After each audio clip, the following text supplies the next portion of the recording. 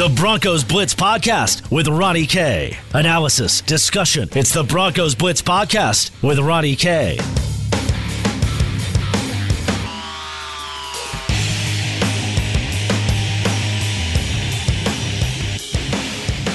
Welcome to the Broncos Blitz Podcast. My name is Ronnie Court. You can follow me on Twitter at Ronnie K Radio. That's at RONNIE, letter K Radio on Twitter. We're today on the podcast going to get into the defense. You know, yesterday on the podcast we talked about the offense. Let's talk about the defense and what particular players in the NFL draft the Denver Broncos could be looking at, and on top of that, who realistically is available, what positions could they be looking to fill, not only potentially in the first round, maybe at 15 overall, or maybe a trade down, or into day 2 and day 3. Now, initially, we zoom out and we start to think about the position players, or the positions, I should say, that the Denver Broncos could be looking at, and obviously the first one that comes to mind is the cornerback position. The loss of Chris Harris Jr. and the gaining of A.J. Boye is certainly a trade-off, but the corner position was weak last year, and obviously, yes, you are acquiring, if you will, a Bryce Callahan. It's still not a strong room. And so if you're Denver,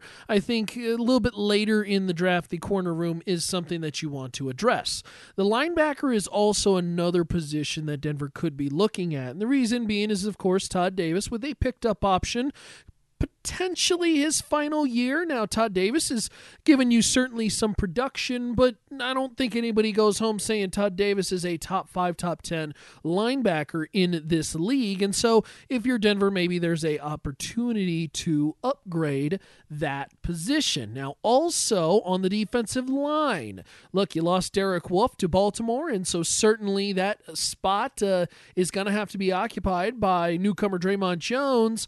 Yes, you return with Shelby Harris and Mike Purcell also in the lineup, but then, of course, you then add in Jurrell Casey. So Jurrell Casey is likely to be the starter with Draymond Jones bringing some depth, but you're starting to think on a long-term future. Jurrell Casey's 30, and Shelby Harris, another productive year. Now you're going to see that guy break the bank. So again, as we think of the draft, you know, we start to think of long-term thoughts as well too. So keep that in mind as we evaluate these positions and evaluate these players. Let's start on the defensive line, actually, when it comes to this discussion, because boy, there are some solid defensive linemen in this draft. And we're going to start on the edges at DE. Now, of course, the cream of the crop in this draft class is Chase Young. Chase Young, many believe, is the best player in this draft. Somebody who is absolutely just a man-child, a beast who can play multiple positions, speedy, good with his hands, somebody who can really get to the quarterback and produce some incredible amount of pressure.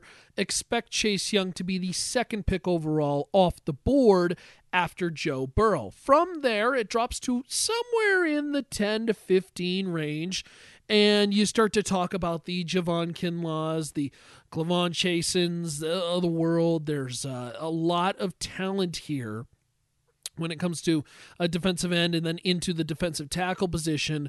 And then maybe even a Derek Brown, who I think most people believe won't exit the top 10 as well. Carolina being mocked very closely to Derek Brown, the defensive tackle. But let's talk about some of these that could be available for Denver maybe a little bit later in the draft. And I've got two names in particular. One of them being a Baylor defensive end, James Lynch. 6'4", 289, sets the edge very well. Think of James Lynch as somebody who is more of a power defensive end, somebody who can really have a good power rush. He's not a speed guy. He has some pursuit and closing skills, and certainly can play the run, but is somebody who really can push through and be a big body and really get to the quarterback as well. And that's somebody you can really groom with some particular skill sets that you just can't teach. And if you're Denver, maybe that is something you are looking for, as you have a lot of speed on the edges, obviously, in Von Miller, Bradley Chubb. So if you're looking for that power guy on the edge, James Lynch, an interesting prospect that I was looking at and poring over tape, if you will. Again, not a speed guy, but certainly the power. is there. Now, Javon Kinlaw is somebody that a lot of people are discussing at that 15 spot. And look, we've discussed this on the podcast before. We discussed this when we were talking offense yesterday on the podcast, that offense is really going to need to be that pick. Whether it be at 15, they trade up to 10, number 8, wherever they go, wide receivers really ideally where that pick needs to be, and I just don't see it being able to be dedicated to defense. They did a lot on defense to where they could shore up the offense early in the draft, and then a little bit later in the draft, you can start talking about defense. So, somebody who will be available maybe a little bit later in that draft, how about Jordan Elliott? Now, out of Mizzou, 6'4", 302, good first step, closes well, kind of that high motor guy. You hear the term high motor a lot. Somebody who into the third and fourth quarter of games can kind of still look like this was his first snap on the field, and somebody who can really get to the quarterback and kind of be that presence in the backfield. It's just annoying. It's just somebody who's always kind of like a Shelby Harris. Shelby Harris is not going to have sack numbers that just jump off the charts. Shelby Harris is not going to be a guy, although he did play very well last year, who is dominating in the league lead of sacks. But Shelby Harris is somebody who is always constantly in the backfield, blowing up plays, blowing up drives. And that's what Denver's looking for. Denver's not going to be a defense where they're going to feature, unless they just get some all-world talent. Outside of some of their edge rushers, the guys on the line are not going to be guys who are going to, strut 15 sacks a season. But they're going to be very active in disrupting and very good in the run. And certainly somebody like Jordan Elliott, I believe could be a solid example of that. So, there's options on the defensive line for Denver to be looking at. Obviously, I think this is a position that you're probably going to see used inside the NFL draft as, something of a luxury.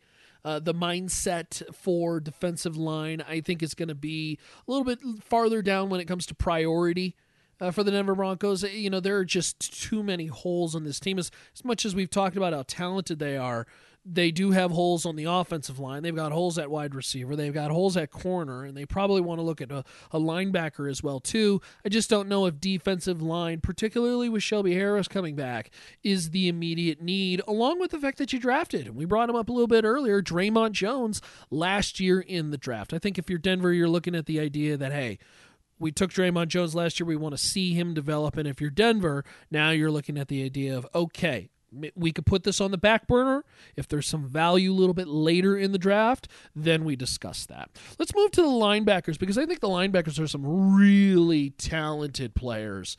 I actually think this is one of the better linebacker classes that than people are actually giving credit for. And look, obviously the linebacker position is not of the biggest weakness for Denver, but I think you start to think about the future. Is the future include Josey Jewell taking over full-time for Todd Davis? And I just don't think that's something Denver wants to be doing. Todd Davis on the last year of his contract. Now, certainly, look, if Todd Davis plays lights out and the price is right, all of a sudden, if you're Denver, you're thinking about bringing him back. But I think Todd Davis in the ceiling, we've seen it. We know exactly what Todd Davis is, and I just don't think Todd Davis is going to be somebody who's going to be in the top 5, top 10 in the league when it comes to linebackers and their stature. He's a good player, but I don't know if he'll ever be a great player. So if you're Denver, there's some interesting linebackers in this draft. Now, they're going to be, the best ones are going to be mocked somewhere in that 15 to 25, 15 to 30 range, kind of towards that back half of the first round. And that's when I say best ones, I mean the best ones on the board. So you are getting the cream of the crop when it comes to the linebacker position, but it's kind of this unfortunate timing because, again, they're expected to go in the first round.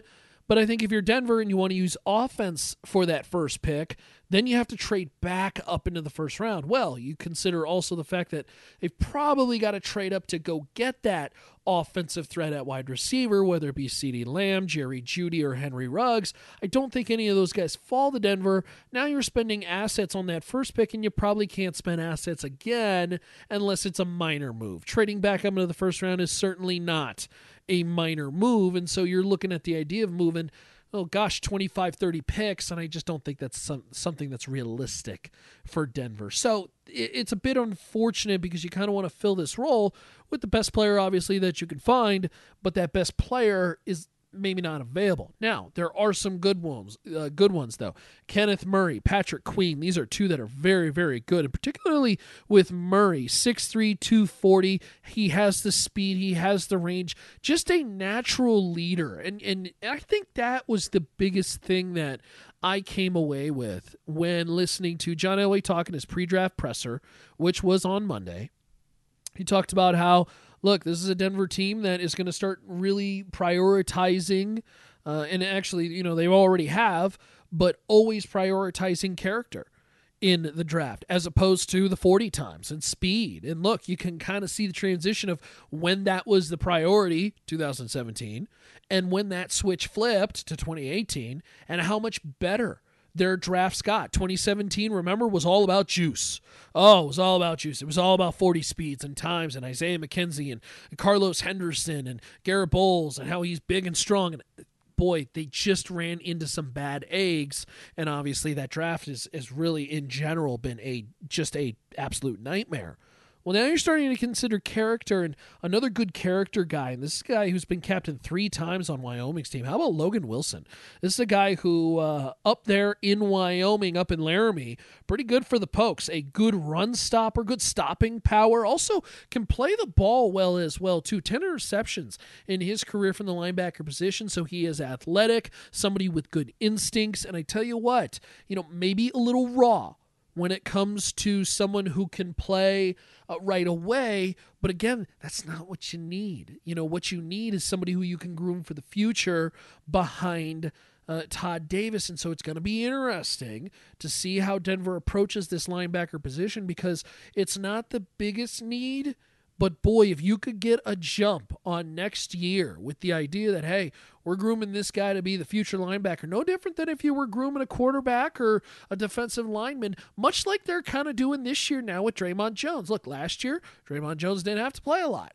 This year, probably going to play a lot more. Is he going to be a full-time starter? Probably not. But somebody who is actually going to get folded into the rotation quite a bit now, and I start to look at this team and its construction, and I think you really want to consider that for the linebacker position. Of course, the Broncos Blitz podcast, it's all presented by, our friends who, of course, locally here, we've been trying to support them throughout this very tough COVID-19 time, from our friends at Tap 14 to our friends at the Blake Street Tavern, Blanchard Family Wines, Collision Brewery. There's many great ones locally that we always want to highlight. The hope is that you are buying local, and once this whole deal goes away and goes back to normal, we want you to stay local and keep those dollars here in Colorado, because, boy, it's going to be critical to help out our people that support us and do good work.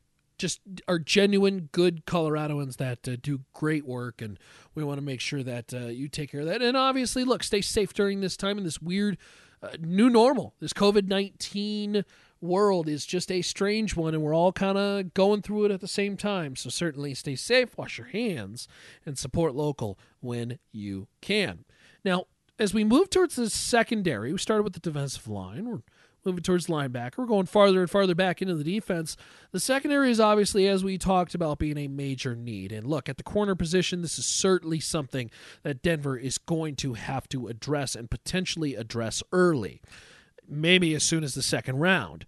Denver's going to have some solid talent available a little bit later into the draft. Now, obviously, the top prospect that many believe is going to be a dynamite corner for the next 5-10 years is Jeff Okudah. And that is going to be somebody who is going to be gone in top 5 pick, somebody who is a franchise corner, will not be available for Denver to select. However, if you are the Broncos, there is good talent available. And I want to start with Trayvon Diggs. Of course, somebody who very familiar with football, the Diggs family. Stephon over there in Minnesota as a wide receiver right now, at least 4 now.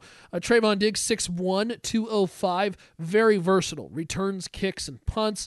More of a press man, but certainly can play cover. Long corner who can run with him. A guy who I think should be available in day two, towards the later time of day two. And, maybe somebody Denver considers, and, particularly there's a lot of value here with Trayvon Diggs with his work against very good talent in the SEC. And I think this is something that just isn't, maybe is considered enough. But, when you play corner in the SEC, gosh, it is gritty. It is gutty. You're going up against some great wide receivers.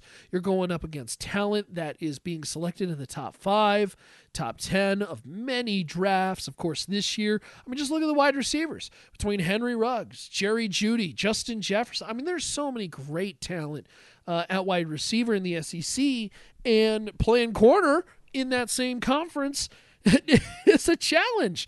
It's a very big challenge. And so I really like Diggs at that corner position, somewhere in that third round. Also like Jeff Gladney, TCU. Look, this is a guy who a little undersized, 5'10", 191, but good length for the size. And this is somebody that understands. When you watch the tape of Gladney, I think you see the natural instincts. Reads the quarterback and particularly in zone, likes to make plays. And somebody who can really come in as a player that I think makes an immediate impact in the third round. Now, certainly, the corners are pretty good, and they're a little top-heavy. So I think you could see a little bit of a run in corners in that second, third round, and we'll see if Gladney is still available out of TCU. Another name to look at is Bryce Hall. Bryce Hall, a captain, a little bit of a grabby hands corner, playing press, is somebody who, make no mistake, I think in the third, fourth round, it's going to be some great value for Denver, but also keep in mind of the reasons why he is slipping. Now, these are some of my favorite corners. I did leave one corner out, which was C.J. Henderson. Now, C.J. Henderson out of Florida, a terrific corner. Some people believe C.J. Henderson's going to be a top 15 pick, and Henderson is likely to be the second corner off the board. Some have the interest in trading up. We've heard rumors of Atlanta, maybe even Philadelphia, potentially looking to trade up for C.J. Henderson. I think there is a lot to like about C.J. Henderson outside of one big caveat, and of course this is a big question mark, particularly here in Denver. Tackling is an issue. It isn't so much to the realm of he doesn't want to tackle, but some have written about that. And if you watch the tape, you can kind of see he's not the most gung-ho, ready to stick the face in this tackling situation. It's something that will probably keep him away from Denver, just because of obviously what we know of Vic Fangio. It is probably too high of a pick anyways for Denver to worry about, but we've seen and heard from Vic Fangio with the idea that tackling, it is mandatory. It is not an option. You have to be able to tackle to play in Vic Fangio's defense, at least fundamentally, or at least have the desire to. Not having that, I think, is going to be essentially your ticket out of Denver, or essentially never getting a ticket to go to Denver if you are on defense. So that leaves Denver with, more of a selection of players at the corner position, somewhere from rounds 3 through 5.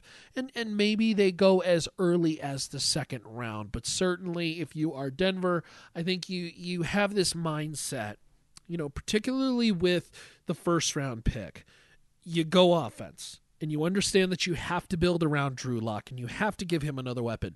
Now when you get to day 2, you kind of flip this mindset and you say, okay, well, if this offensive tackle is still there and we really like him, maybe we reach for him and grab him. If we've got this opportunity at this another stud wide receiver, maybe there's a not as much of a run on wide receivers as we expected, and one falls. There's a lot of things that could happen, but also particularly if you're Denver, the mindset I think flips from offense to defense. You're taking offense in the first round. Defense is now the focus, and now you start to think about the idea of a linebacker, a corner. Maybe there's a defensive lineman that we liked in the first round that we didn't think would be there. Maybe he's available in the early second. We trade up and go get him. I think there's a lot of flexibility for Denver once they get past that first round, because now you can go in multiple ways on both sides of the football because, particularly if you're Denver, they're going to be active in that second day. That second day is going to be critical for Denver to go find that talent. Again, as we've said on this podcast several times, quality over quantity. That is the slogan that Denver needs to be adopting. They don't need 10 players, okay? They need 5 great players, all right? And they need to find these guys who can potentially start day one, because if you do it right, Denver could have 4 starters out of this draft. And if those guys come in and become at least contributors to Denver on offense immediately and on defense, now all of a sudden you're looking at drastic upgrades through this draft, along with the drastic upgrades that you made in free agency. Let's not forget they found themselves a quarterback. This team won 7 games last year. 7 games last year, and then you're talking about drastic upgrades on offense and defense with continuity at quarterback, a quarterback who many believe is very talented. Boy, I tell you what, who knows?